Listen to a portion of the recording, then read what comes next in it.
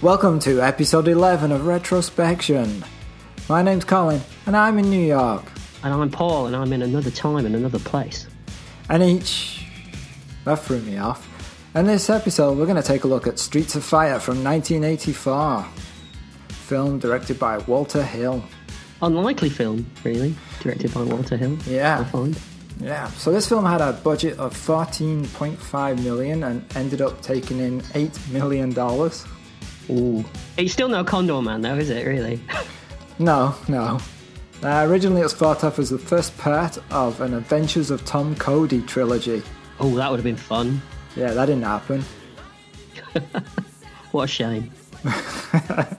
Now, most of the production budget went on the set, which was constructed outside and then covered in a giant tent, so it resembled night. It worked. You did, except this caused problems with sound recording as the voices were drowned out by the tent flapping in the wind. And also the sound of seething anger from Michael Parr. Yes. He didn't get on with Rick Moranis, apparently, did he? No, he described Rick Moranis as having the kind of face that couldn't even get you laid if you had a fistful of 50s in a whorehouse. That's a bit harsh. A little bit, but apparently Rick Moranis just made fun of him all the time. As soon as they met in the office, the first thing Rick Moranis did was make fun of him and imitate him. And well, I'm not, he is an easy he was an easy target. And I'll say this for Rick Moranis, at least he had a personality. Yeah. So, part of the film's problem, ignoring everything else that's wrong with it. Part of its problem. Let me rephrase this. Explain this to me, I'm all ears. Let me explain. Okay. One of the reasons it wasn't successful was the fact that it was released in June of '84, 1 week after Indiana Jones and the Temple of Doom. Well, I know which one I saw. The same day as Star Trek III, The Search for Spock and Once Upon a Time in America, and 1 week before Gremlins and Ghostbusters came out. So are you positing that the failure of this film is down to its competition at the time? No, but I'm saying that the fact that is one hell of a summer release schedule. It is. There's a lot of competition there, and I can see this film getting lost. Yeah, so it's understandable. Understandable? Yes, exactly. Unlike that word. I knew what you were talking about there more than I knew what was going on in this film. Trust me. So it's understandable why the Streets of Fire were quickly extinguished. Very good. Yeah, that's a great line. Thanks. Really good. But we're here to reignite those flames. Wow. So the plot? Oh yeah, we haven't done the plot, have we? Neither did they. Ellen Aim is kidnapped by the leader of a biker gang, and her old boyfriend is called to come and rescue her. We're done. Is that what it's about? The film stars Michael Parr or Paré, depending whether they bother to put the accent on his E, because it seems to change. What a pretentious wanker. Maybe. Sorry. He stars as Tom Cody, Diane Lane as Ellen Aim, Rick Moranis as Billy Fish, William Dafoe as Raven Shaddock, Amy Madigan as McCoy, and small roles for Bill Paxton as Clyde the bartender and Ed Begley Jr. as Ben Gunn. Very small role for Ed Begley Jr. The film is directed by Walter Hill, who had done The Driver, Brewster's Millions, Red Heat, The Warriors, and was actually just coming off 48 Hours, which was a huge success. Which is one of my favourite movies, actually. Oh, really? I didn't know that. Yeah, 48 Hours. I love 48 Hours. I quite like Walter Hill as a director. And then I saw this movie. Okay. So he also wrote it with Larry Gross, who also wrote 48 Hours and an episode of TV series Midnight Caller. Class. Yeah. It's produced by Lawrence Gordon and Joel Silver, who, it's fair to say, is pretty much Hollywood royalty in the world of producing, right? Yeah, so many things. Die Hard for a start. I mean, yeah, Lethal Weapon, Predator, Weird Science, Matrix, and then more recently, The Nice Guys. A lot of classics. Yeah. The music is by Ry Cooder, with 2 songs written by Jim Steinman. Oh, and they're so written by Jim Steinman. Yeah. I guess we'll get to that. All right, so shall we leap into the film? Absolutely. There's only one way to approach this film. You might as well dive head first. Go on. Yeah. So right from the beginning, we're hit with the music. Mm-hmm. Diane Lane comes on stage. as Ellen Aim, and she's lead singer of Ellen and the Attackers, and she's performing a homecoming concert. Yeah. And we get a lot of fast cuts, which oddly are not in time to the music. They're really jarring for some reason. And I also noticed that the instruments that people are playing on stage, like the drummer, for example, the way he hits the drums doesn't actually match with the drums in the song. Are they real drums in the song, or are they electric drums? No, they're electric drums, but he's playing real drums. Okay. But they didn't even try and match it up. I mean, he's whacking away at these drums, and there's no relation to the music that's going on in the background. It's like watching Top of the Pops live. In the 80s, so it's very apt, yeah. Yeah.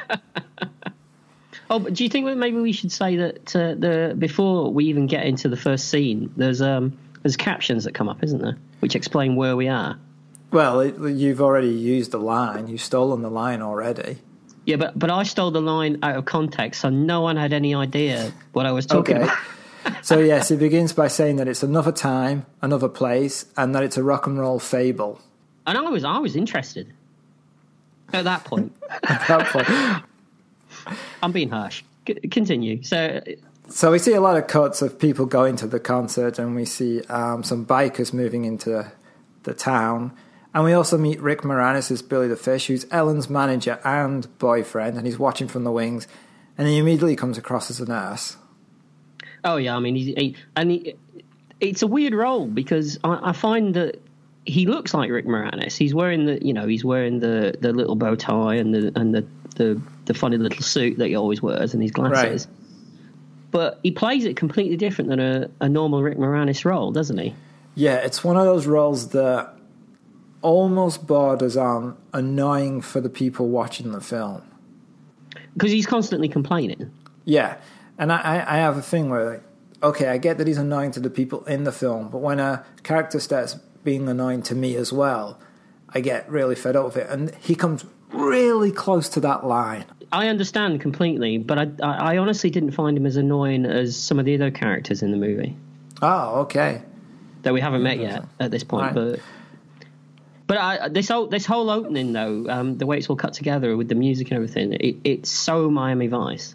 Yeah, I mean, it was criticised at the time for being an MTV movie, but MTV had just started at that moment, so it was more of a coincidence than an actual influence. You think so? I was wondering which came first. They talk about it in the fact that they think MTV killed the film as well because they just happened at exactly the same time.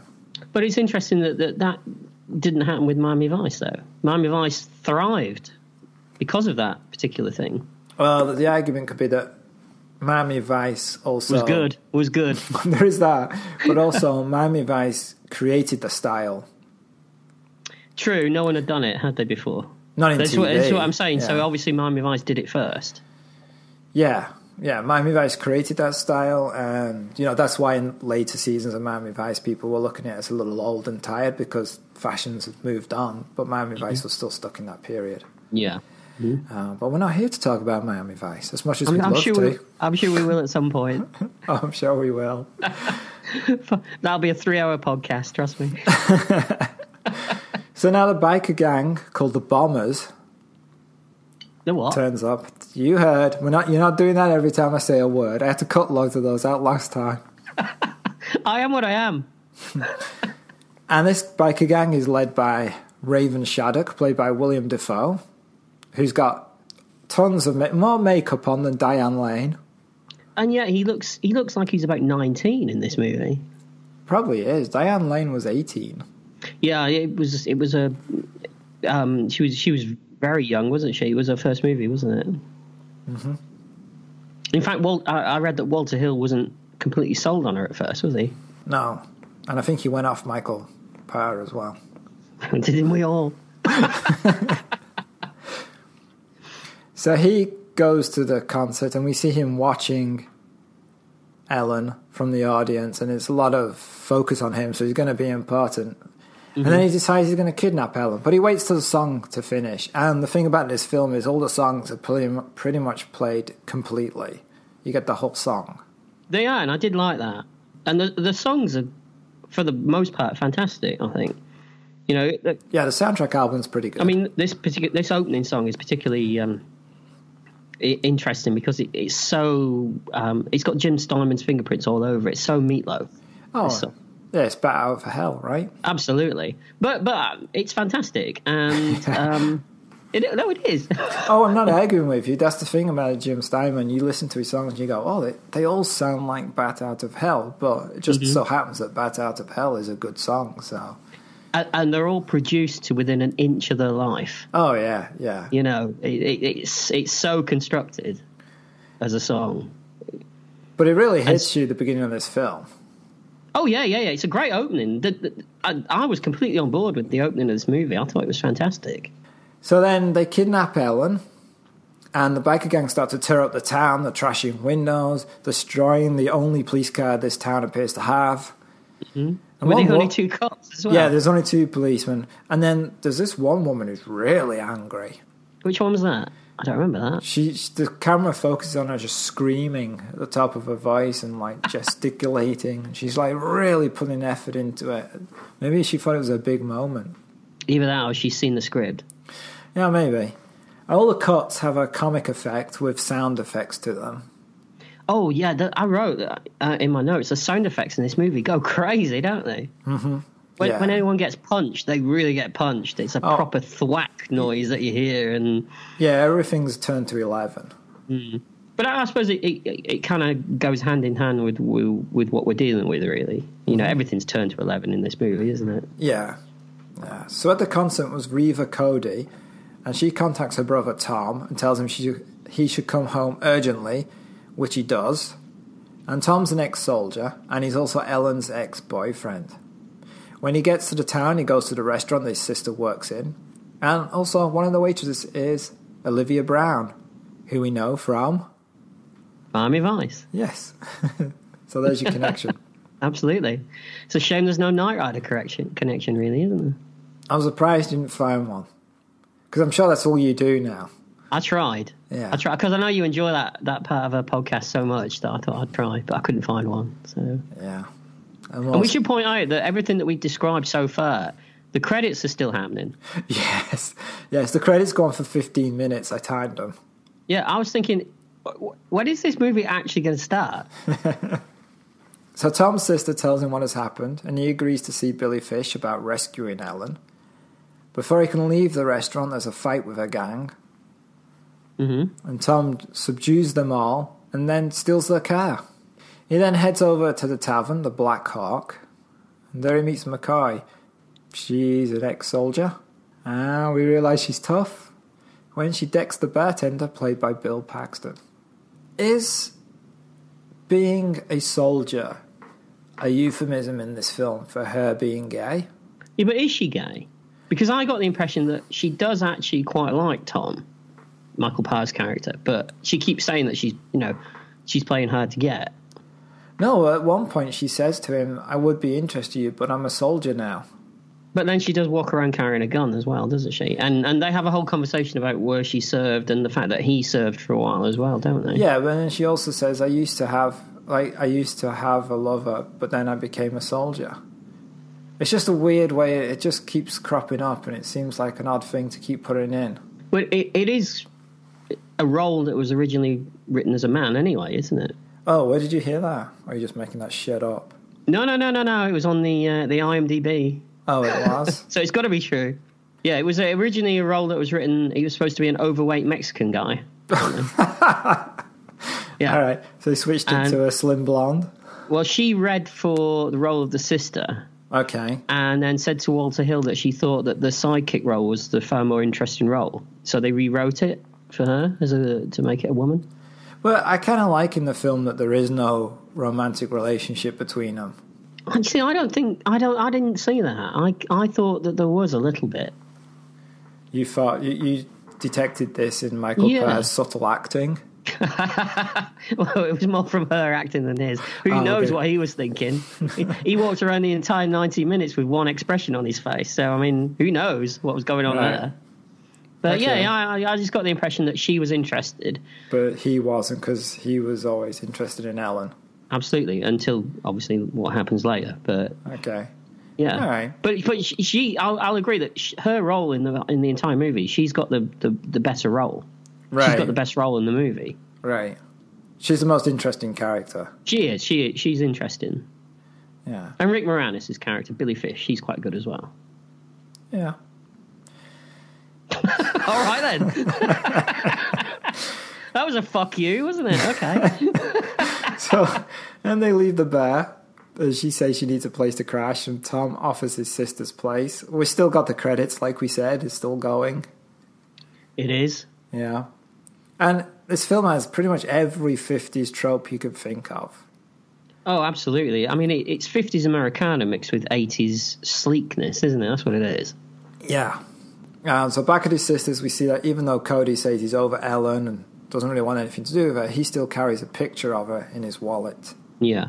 A really old picture as well. Looks like it was taken in the 1920s. Okay. Well, it's all faded and looks like it was taken with one of those big flash camera things that they had in, like, Western movies. You're like Blade Runner. Explain. Harrison Ford, he takes a picture and you can see around corners and you've taken a picture. Now you can see what kind of camera was used on it. That's amazing. It looks that way. How does it look from the Andy, picture? He can see round corners. Who? Just saying. Michael Parr? No, Harrison Ford in Blade Runner. Oh.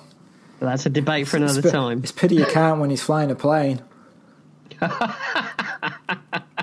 He saw a runway, he went for it. Is that how we do it? He made the Kessel run in 5 million parsecs or whatever it is. Yeah, it doesn't tell you he nearly hit on the way there. Well, it would be the first time, wouldn't it? So, the next morning, Cody gets some weapons from a car mechanic, and then he goes to find Billy the Fish. Billy the Fish. I love that man. I'm just going to keep using it. Tom agrees. Wasn't there a character in the Beano when we were kids called Billy Fish? Wasn't that Billy Whiz? Billy Whiz, yeah. Because he was really fast. It wasn't Yes. that he was always smoking stuff. So Tom agrees to rescue Ellen for $10,000, but only if Billy comes along and Reva gets 10%. Oh, sorry, McCoy. Sorry, Reva. Comes along and McCoy gets 10%. Mm-hmm. So they head to an area called the Battery and to a place known as Torches, which is where the bombers hang out. Mm-hmm. And then they're told by a crazy stranger that's where Ellen is being held, in a role that's completely pointless. It is. I mean, he tells them stuff that they kind of already know, and then he's never seen again. Yeah, and Rick Moranis' character even points that out, that we know all this. Well, he actually does, doesn't he? Yeah. Yeah. Do you think Ed Begley Jr. needed a job? And you think he was just hanging around? Do you think they were his own clothes? Could be. I mean, in this movie, he was the most authentic-looking thing. So yeah, maybe he was just standing there and like, "Hey." So, Torches is a weird place, right? It's futuristic rockabilly, isn't it? Is what I would call it. And they got a stripper. They have, who is apparently the girl that did most of the dancing in Flashdance. Oh, but she's trying to dance to rock and roll. Yeah, in a one body stocking thing that she's wearing. Right. Yeah. It's an interesting part. It's kind of like the Blue Oyster Club, but with rock music. Blue Oyster being the bar in Police Academy. Oh, I know what it is. Yeah, Oh, yes, you do. And then we see William Dafoe, Raven, is now sporting a fetching pair of latex dungarees. He's got galoshes on. I thought he was going fishing. It's a weird costume, isn't it? He's going to hang out at his rockabilly bar, and then he's going to go fishing for some trout later in a stream, you know. Right, and upstairs he has Ellen tied to the bed. Yeah, this is a bit weird, isn't it? Yeah, and he kind of like, he tries to kiss her and then tells her he just wants her to be friends for a while. He has a great line. He says, "I'm not a bad guy. I just get excited around pretty girls." Well, yeah. Yeah, we all do, but we don't then run out and buy a pair of latex dungarees and tie him to a bed. Not all of us. I bet he's filling up those dungarees. That's why they're made of rubber. Oh, really? Easy clean. So, yeah, it's a weird scene. I mean, she's clearly not going to be his friend. But you don't start off on the right foot when you tie someone to a bed, do you? No, there's usually a lot leading up to that. Yeah, exactly. I mean, at least, take her down to the Rockabilly Club first. Yeah. Where there's lots of sweaty guys with rather copious amounts of Brill cream being used. Maybe he just goes to different nightclubs and looks at, concerts and then looks at the lead singer and then just keeps kidnapping them. Maybe it's like a really complicated form of Tinder. Could well be. I mean, who else could he have kidnapped in the 80s? Toya. Toya? Yeah. It's very European. Also, you got to wonder why she came to my mind straight away. Yeah. Have I thought about kidnapping Toya? No, I just like to make that clear right now. Well, the first thing that came to my mind was Michael Jackson. So, see, I thought you would have gone for Carol Decker. I'll always go for Carol Decker. But only after Michael Jackson. Well, he's dead. He can't fight back. I mean, if they kidnapped him, not with me. I didn't mean. I didn't mean that. Moving on. So back to the movie. Tom and his rescue party formulate a plan. Yeah. And McCoy enters Torches and is stopped by one of the gang members. She pretends to be interested in him, and he takes her to his, quote, party room, unquote. Which looks like, how can I put it? It looks like a basement after there's been a rather bad leak. That's a great way of putting it. Well, it's a bit nasty, isn't it? It's a bit skeevy. And it's his party room. It's not his clean room. It's his party room. Yeah. But he doesn't last long, does he? He doesn't really have much of a party, does he? No. But the party room is near to where Raven is playing a game of poker. And like he said, he doesn't have much of a party because she knocks him out, which is what McCoy does. She's good. Yeah, she just keeps punching people and knocking them out. She does. She's tough. Meanwhile, Tom's trying to create a diversion. I'm not sure how this works, but he's shooting bikes on the rooftop. Very flammable bikes. I thought he had exploding rounds or something. Oh, okay. Well, I was being unreasonable for looking for reasons as to why things were just blowing up as soon as he was shooting them, But I just presume that because we were in a kind of futuristic other place, that maybe all the guns in this world made things explode. Go for it. That sounds fine to me. I think it's just the fact that Walter Hill likes explosions. Could possibly. And he used the same explosion more than once. Oh, yeah. Yeah. You've been to the Glen A. Larson School of Filming. Absolutely. Yeah. It's good enough for Glen A. Larson, it's good enough for Walter Hill. So then Tom makes his way to where Ellen is being held, which is weird. If you're the one causing the diversion, shouldn't you not be the one who's then trying to enter the place? Shouldn't somebody else be causing the diversion? I presume that was his plan. And then when he came down and entered the place, I thought, what are you doing? Yeah, right? Well, it doesn't really work. But it works for him. Well, I suppose he wouldn't have... As a hero of the movie, he's got to do something, hasn't he? He hasn't done anything up to this point. No. So he makes his way to where Ellen is being held, cuts her free, and with the help of McCoy, they make their escape. Mm-hmm. Billy pulls up in Tom's convertible, and Tom tells him to go. He'll come along later. Don't know why he does this either. Why doesn't he just get in the car? Because he wants to stay for a while and cause some more mayhem, doesn't he? Oh, so you think he's got like this weird desire to just blow things up? Well, as one of the two police officers in this entire movie said earlier in the film, he's a juvenile delinquent and he belongs in jail. Ah, so you think it's just a beautiful piece of script writing? Absolutely. Okay. It's foreshadowing and then paying off later. Excellent. No. So they drive away. As Tom is blowing things up, Raven appears and they stand off from each other. Once Raven finds out who Tom is, he tells him that he'll get Ellen back and he'll kill Tom. I'm not being funny, but this is terrible dialogue. It's beautiful. It's poetry. You need to read some better poetry. No, you're right. It's not great. But I don't watch this film for the dialogue. You watch it for the music, don't you? That's right. Yeah. I watch it for the feeling, not the content. For the feeling. Tom then escapes on a bike. Mm-hmm. One that doesn't blow up. One that doesn't blow up. But he rides it very gingerly just in case. You've got to be careful in this film. Look out for the potholes riding round him. Any minute now, you could just go up. One little bump and he's done. Yeah. So meanwhile, Billy has been telling Ellen that the only reason Tom rescued her was for the money, and McCoy is telling Billy that Tom used to be Ellen's man. So there's a lot of conflict going on between them. He's not happy, is he, Billy? No. So while Billy and McCoy argue about Tom and Ellen's relationship, Tom and Ellen are also arguing. She's heard that the only reason he was there is for the money. He thinks she was always about the money. Mm-hmm. And then they ditch the car. And as Billy the Fish points out, why are they ditching the car? Well, he just says, we've got to ditch the car. Okay, good enough reason. I assume it's because the police... See, even that doesn't make sense, because I would assume it's because the police are looking for it, but then there are no police in this film. There were none at the Battery when things were blowing up, so how do they know what car to look for? And he gets the car back at the end of the movie. Yeah. And then we get a whole kind of pop video. Oh, God, this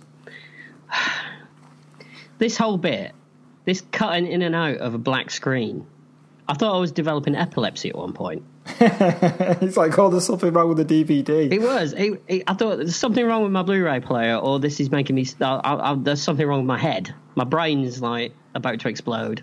All of those are still possible. They are, yeah. And I was more convinced it was going to happen as the film went on. But... Because we get a weird black... It keeps cutting to black. It does. It keeps cutting in and out of a black screen. And it's we've now got into an 80s video effect. And that goes on for a while. Oh, yes, it does. Well, complete song again, right? Yeah. This film would be 20 minutes long if they didn't do this. Yeah, it would. It would. But then it wouldn't be as fun. So, they then hold up... You say fun. You say fun. I do. They hold up a bus. It turns out to be a tour bus for the Sorrells. Yes. So, shall we explain who the Sorrells are? Because it's kind of important, isn't it? Because they do make a thing out of it, don't they? They're a group. Yeah, and they're all black. They're all black. And they remind me of the group in Back to the Future. Yes. So it's the same kind of group. It's the same kind of music. And I always get... In my mind, sometimes I get them mixed up because it's Doo-wop, isn't it? It's so similar. And so they steal this bus, and then the wheel gets punctured and he's changing. And it's funny because McCoy is the one changing the wheel. That's because she's an all-action kind of girl, isn't she? Yeah, it's great. I like that. It's good. No one makes a big deal about it either. I know, but... And what's Tom doing at this point, our hero? Oh, he's staring into space. Actually, I think he's keeping guard, really, but he just... He's staring into space for the whole movie, isn't he? Blandly staring away, and Billy's annoying everybody, because then they have a conversation about Ellen and how Tom's not good for her, and Billy's her guy, and then Billy gets annoyed with everybody else, starts shouting. And this is where this is the point for me where I'm like, just punch him. I am there at that point. You see, I didn't get there for him. Of all the people that were in it, Billy was one of the ones I could tolerate. Well, you're very tolerant of annoying loudmouth people. It's why you're so good on this podcast with me. This is true. You said that, I didn't say it. I just get in there before you do. And not just the podcast, 30 years of it I've had. 30 years. Oh, whoa, calm down. It's not therapy. I'll say it again. 30 years. Well, all right. Long time. We were watching a film. Where were we? Actually, we're almost finished. It's been long, isn't it? Wish the film did. So once the wheels change, they head back on the road, and they meet a police roadblock who have now heard about all the explosions and gunfire that occurred down at the Battery, and they're looking for them. At first they try to, or at least Billy does, bribe their way through, but that doesn't work. And the bad guy police officer who's obviously up for a bribe, he refers to the Sorrells as spade musicians, doesn't he? He does, yeah. Because we're getting our 50s racism into the film. Oh, it's trolled on, isn't it? Yeah. Did you say troweled or trolled? Troweled. Oh, okay. As in trowel. Sound like you said trolled on. Okay, so they actually smash through the roadblock, and then they head back to the town, and go straight to a police station. But you know, these two cops, they're all right, though, aren't they? They don't seem bothered that these people have just smashed through a roadblock. Mm. And they don't seem to be chasing them like all the other police are doing. They don't seem to want to do anything other than ride around in their car. That's what they seem to do in this movie. Yeah. Well, up to this point. But Yeah. No, this is the point in the movie where I wrote in my notes, why are there no likable characters in this film? Let's see. You don't like Ellen because she's annoying, right? Mm. Yeah. Mackay? You like Mackay? I like her. She's the best character in the movie, but she's still not likable, really, is she? I mean, everyone in this movie is either complaining or angry or sarcastic. There's no positive people in this film at all. What about Raven? He doesn't complain. But he's the bad guy. You're supposed to hate him, aren't you? Yeah, but maybe he's the good guy. Except for his, fetish for tying women up and wearing latex. We don't know anything about... I mean, in all fairness, we don't know anything about most of the characters in this film, but we know nothing about Raven, do we? Except for his... That he likes pretty girls and he gets excited when he's around them. Right. And his bed fetish, and his love of fishing. But other than that, we don't really know anything about him at all. Yeah, that's true. Maybe the unifying theme of this movie is... Everybody sucks? Brill cream, I was going for. Brill cream, okay. Everyone seems to use it. All right. Yeah, there's a lot of slick looks going on in this film. It's the 50s. But it's not, is it? It's not the 50s. It's another time in another place. Yeah. That's right. Oh, so Ellen is still angry at Tom. Mm-hmm. And she turns this anger on the town and says she wishes he'd never come back. And so she and Billy Fish decide to leave first thing in the morning. He's punching way above his weight, though, isn't he? Oh, yeah, and he knows it. That's why he's angry at everybody all the time. But he's angry at her as well. Yeah. He's just emoting too much. There was a lot of height jokes in this movie. I didn't appreciate either. Just saying. Yeah. Okay. So later, Tom goes to the hotel room. Billy and Ellen think it's for the money, but when he's offered the money, he takes McCoy's cut and throws the rest back at Billy. He tells Ellen there would have been a time he would have done anything for her, but now that's gone. Mm-hmm. And he heads out into the rain. She's impressed by this. Yeah, she chases him, and they kiss, and then there's spanky time. What? And then, is this where you turned it off? Yeah, I turned it off. I imagine the rest. Yeah, you imagine the rest. Add some spanky time, and then put the movie back on. Yeah. I went for the Raven Shaddock approach. Well, they're kissing in the rain, and then you see them cuddled up in bed, and they're all wet. It's like, did you not dry yourself off before you got in the bed? I mean, that bed's gonna be. It's called passion, Paul. If you had that in your life, you wouldn't be drying off either. I'm sorry. You can take all the passion in the world, but I'm not laying in a wet bed. You know? How do you know it wasn't wet afterwards? Because the heat of what they've been doing made them wet. I can't imagine Michael Parr getting that heated. So they kiss, and then there's spanky time. Yeah, as you said. Yeah. So meanwhile, Raven tells the cops that he wants to meet Tom alone, and if he agrees to hand Tom over, the gang will depart the town for good. And it looks like the head of the police department is going to agree. But afterwards, he tells Tom about the conversation. He tells Tom that if he doesn't leave in the morning, he'll arrest him as well as Raven. I don't understand that. Why is he telling him to go? Because he doesn't want any trouble. But there's going to be trouble. If Tom... Because if Raven doesn't get Tom, he's going to have trouble, isn't he? Yeah, also, don't you think, though, he has an affection for Tom? Even though he calls him a juvenile delinquent, he never arrests him. And in the beginning, he's the one that they walk away. So he's kind of like... I think it develops as the movie goes on. I think when we first see him... I think it's there at the beginning, too. You reckon? Because he doesn't arrest him. The younger cop is like, oh, show us your driver license, show us this, do that. And they just start talking. But he says he belongs in prison. He's a typical juvenile delinquent and he belongs in prison. But he doesn't arrest him. So you think that it's kind of like... Yeah, just talk. Yeah, just talk. Okay. Yeah. Okay. Yeah. I can buy I can buy that in this movie. Okay. You can convince me of anything at this point. So then the spaceship lands. The what? No, I'm joking. I was going, hang on a minute. What the... I didn't write that bit down. What?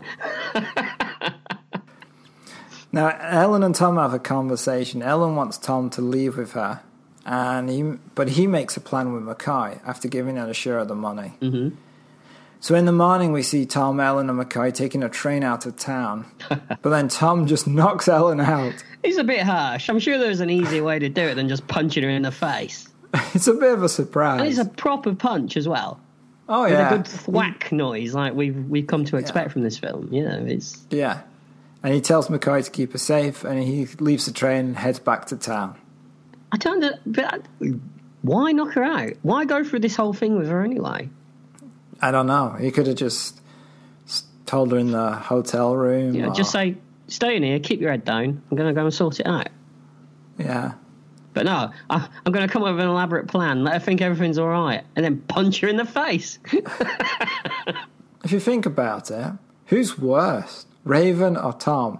Raven ties her to her bed, tells her he wants to be his friend. Tom punches her. Either way, it's not good. Yeah, but it's kind of... I think the tying someone to a bed is... I mean, he doesn't tie her in a way. I mean, he ties her pretty much spread eagle, doesn't he? Either of them are not the basis for a stable relationship. Not really, what I'm saying. not really. But No. you probably wouldn't pick the guy who ties you spread eagle to a bed, would you? And wears galoshes. Not again, I wouldn't. You and me both.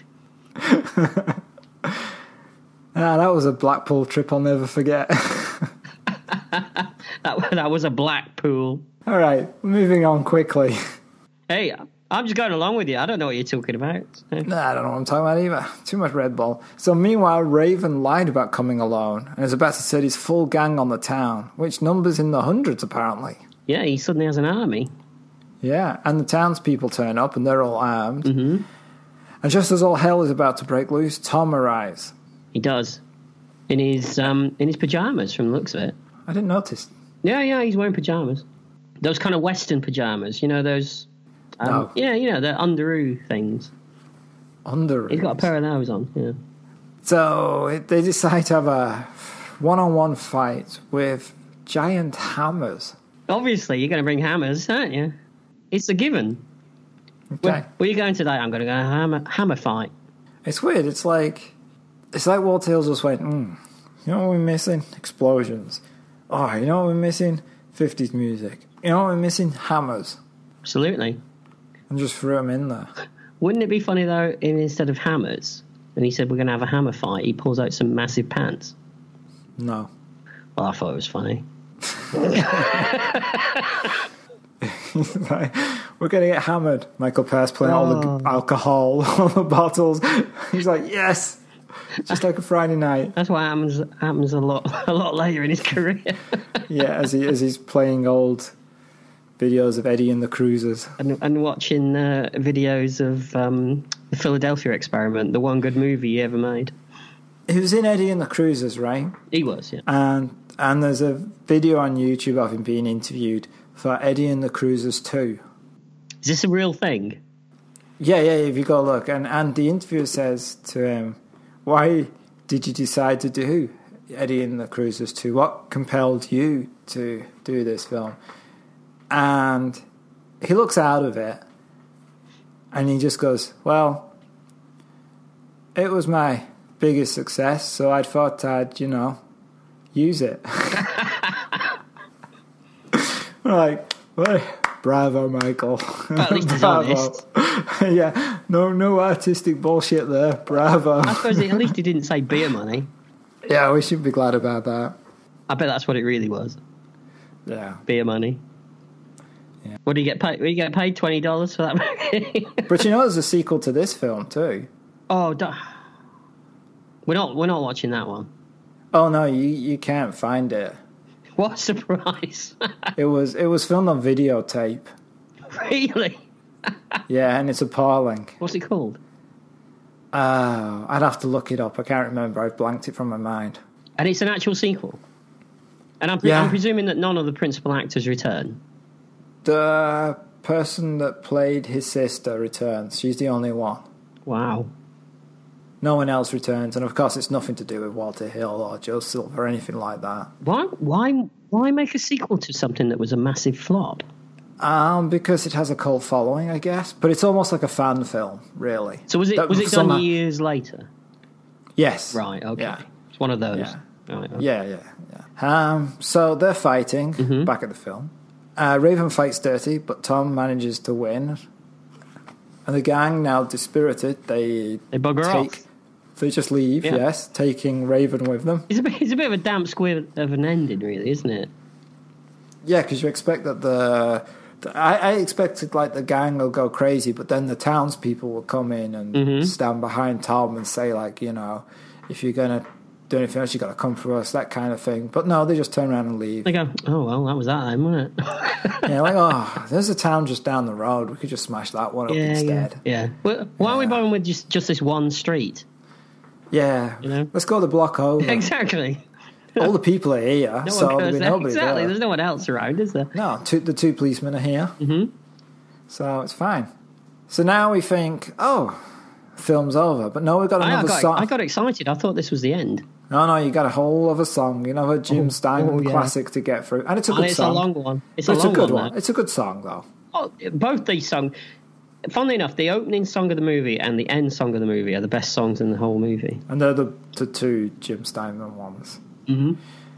So as she's singing, Tom tells Billy that he's just going to leave.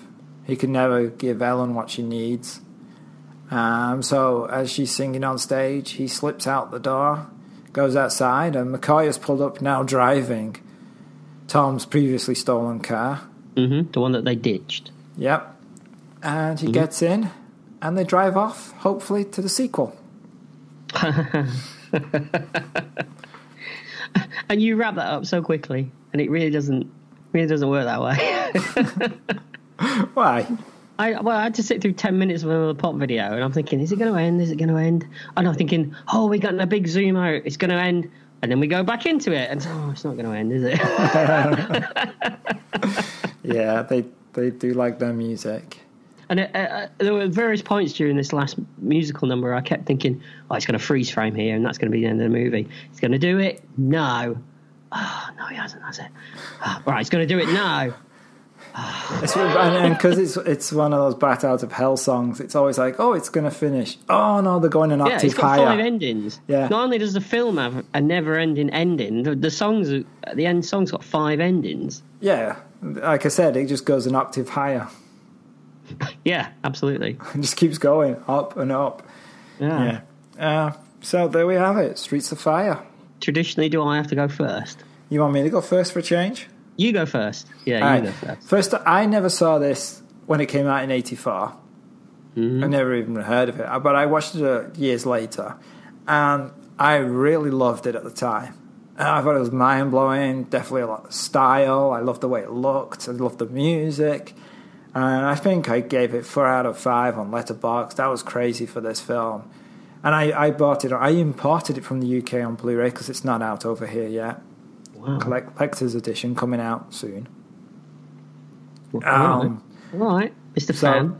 So no, I really enjoyed it. So I sat down to watch it this time, and I was like rubbing my hands together, going, "Oh, this would be good." And I didn't enjoy it. Wow. I was bored by it for most of the time. I like the music. I have the soundtrack album. I would rather listen to the soundtrack album than watch the film. And I think the first time I watched it, I was carried away by the style and the look and the music, and that carried me through the film enough for me to leave it on an up and go, oh yeah, I enjoyed that. This time, because I was expecting it, I needed story and acting and other things to help me bring me back to where I was originally. And of course, there's none of that in this film because it really is an empty shell of a film. Wow, I'm shocked. So I was disappointed. I had the same reaction that you had to Condor Man. I was just thinking, this sounds exactly a mirror of what I said about Condor Man, doesn't it? Yeah. Yeah. Wow. And I was actually going to get the collector's edition when it comes out, but now I'm like, do I really need to? Maybe it's a case that you know, because you watched it with a more critical eye, like I did with Condor Man. I mean, I could sit down maybe in a year's time and watch Condor Man where I'm not making notes, and I could enjoy it again. Maybe it could be the same thing with this movie for you. Yeah, there is something to say about that when you're actually looking at a film and examining it and we're looking for closely. talking points as well. Yeah, it kind of sucks the fun out of it to a certain degree. But obviously not sucks the fun out of it for the recording process, because obviously we're a lot of fun when we record the podcast, aren't we? Yeah. It's a shame, but I didn't enjoy it. Maybe I will next time, if I ever get round to watching it 10 years from now. Interesting. I pretty much know that you didn't like it. Well, I hoped you would, again, actually. When you Before first suggested I saw that we when you first suggested that we do this movie and you showed me the trailer, I watched the trailer and I thought, I'm going to be completely on board with this. This is right up my alley. And it started. I'd never heard of this film before either. I confused it with another movie, I have to say. And I love the opening. I thought the opening was great. I thought it was really, really good. I thought the song was fantastic, and I was completely on board with it. I was really, and then it continued, and I think it's got some really odd performances in it. I think Michael Parr's a complete charisma vacuum. There's nothing there when he's on screen. Totally a poor choice for the film. He's dreadful. It should have been somebody else. This is like we discussed on Bloodsport, where this is a film that needs a good charismatic lead to cover up all the other problems with the film. Absolutely, and he's certainly not. If this film had Bruce Willis in mid-80s, yeah, you would have been like, and he, yeah, absolutely. Not Bruce Willis now, of course. Well, no, because nobody wants that. But yeah, so there's some strange performances, but it looks good. I'll give it that. It's heavily stylized. It's that whole 50s Americana mixed with 80s sleekness that I mentioned earlier. But I think it's a failure as a movie, and I couldn't help thinking as I watched it that I think this would work so much better today as a piece of musical theatre. Yeah, I could see that. Yeah, you know, because it's very stagey. Yes. The whole film's very stagey. And, you know, in the era that we live in now, where you can take a bunch of Queen songs and make a dystopian musical about them, you know, if you wrote a couple of extra songs and stuck them into this and turned it into a piece of musical theatre, I think it would work a storm. It would be fantastic. But as a film, it fails. Yeah. It fails on most levels. Maybe we should give Michael a call and say, like, well, what about theatre? Streets of Fire, the musical. God, nobody can. No, you want to sit through that live with him in it?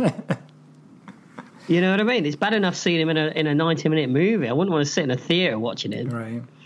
But with, you know, if you got consummate people to do it live, it would be. I think it could be amazing. You could do the whole thing on the stage set with the main part of the movie is set in that street where there's the bridge with the bridge legs.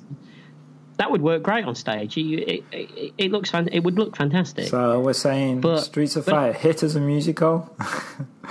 Hit as a film. Hit as a musical if it was not as a film. No, I wouldn't put it on the list at all. It was painful to get through at times, you know. Rick Moranis is good. But like I said, this time my tolerance level for him was pretty low. Yeah.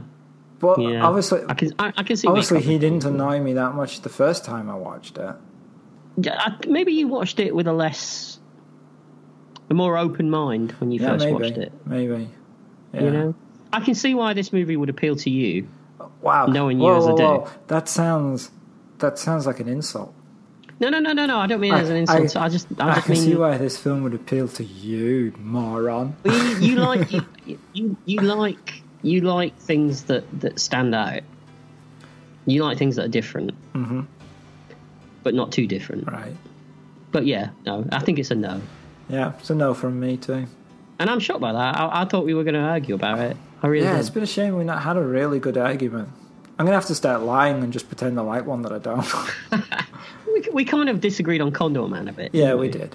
Yeah. Well, you wanted to get down on your knees to Condor Man, didn't you? It's a good film. Anyway. So that wraps it up for Streets of Fire. So next week we're going to carry on with the Carry On team and do Carry On Behind.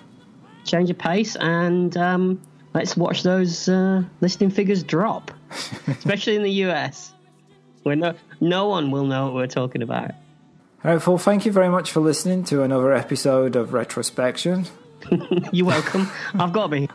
If you'd like to suggest a film or TV show, then you can reach us at retrospection@email.com. You can find us on Twitter at retrospecky and also on Facebook. You can also Instagram us and fleeble us and twiddle us and dwabbalooble us and fingy-weezy, all those other social media things I've never heard of. I pray to be fingerweasleys. Can't even say it. Yeah, but I'd love it either way. It sounds fun. Thank you for listening. Goodbye. Bye.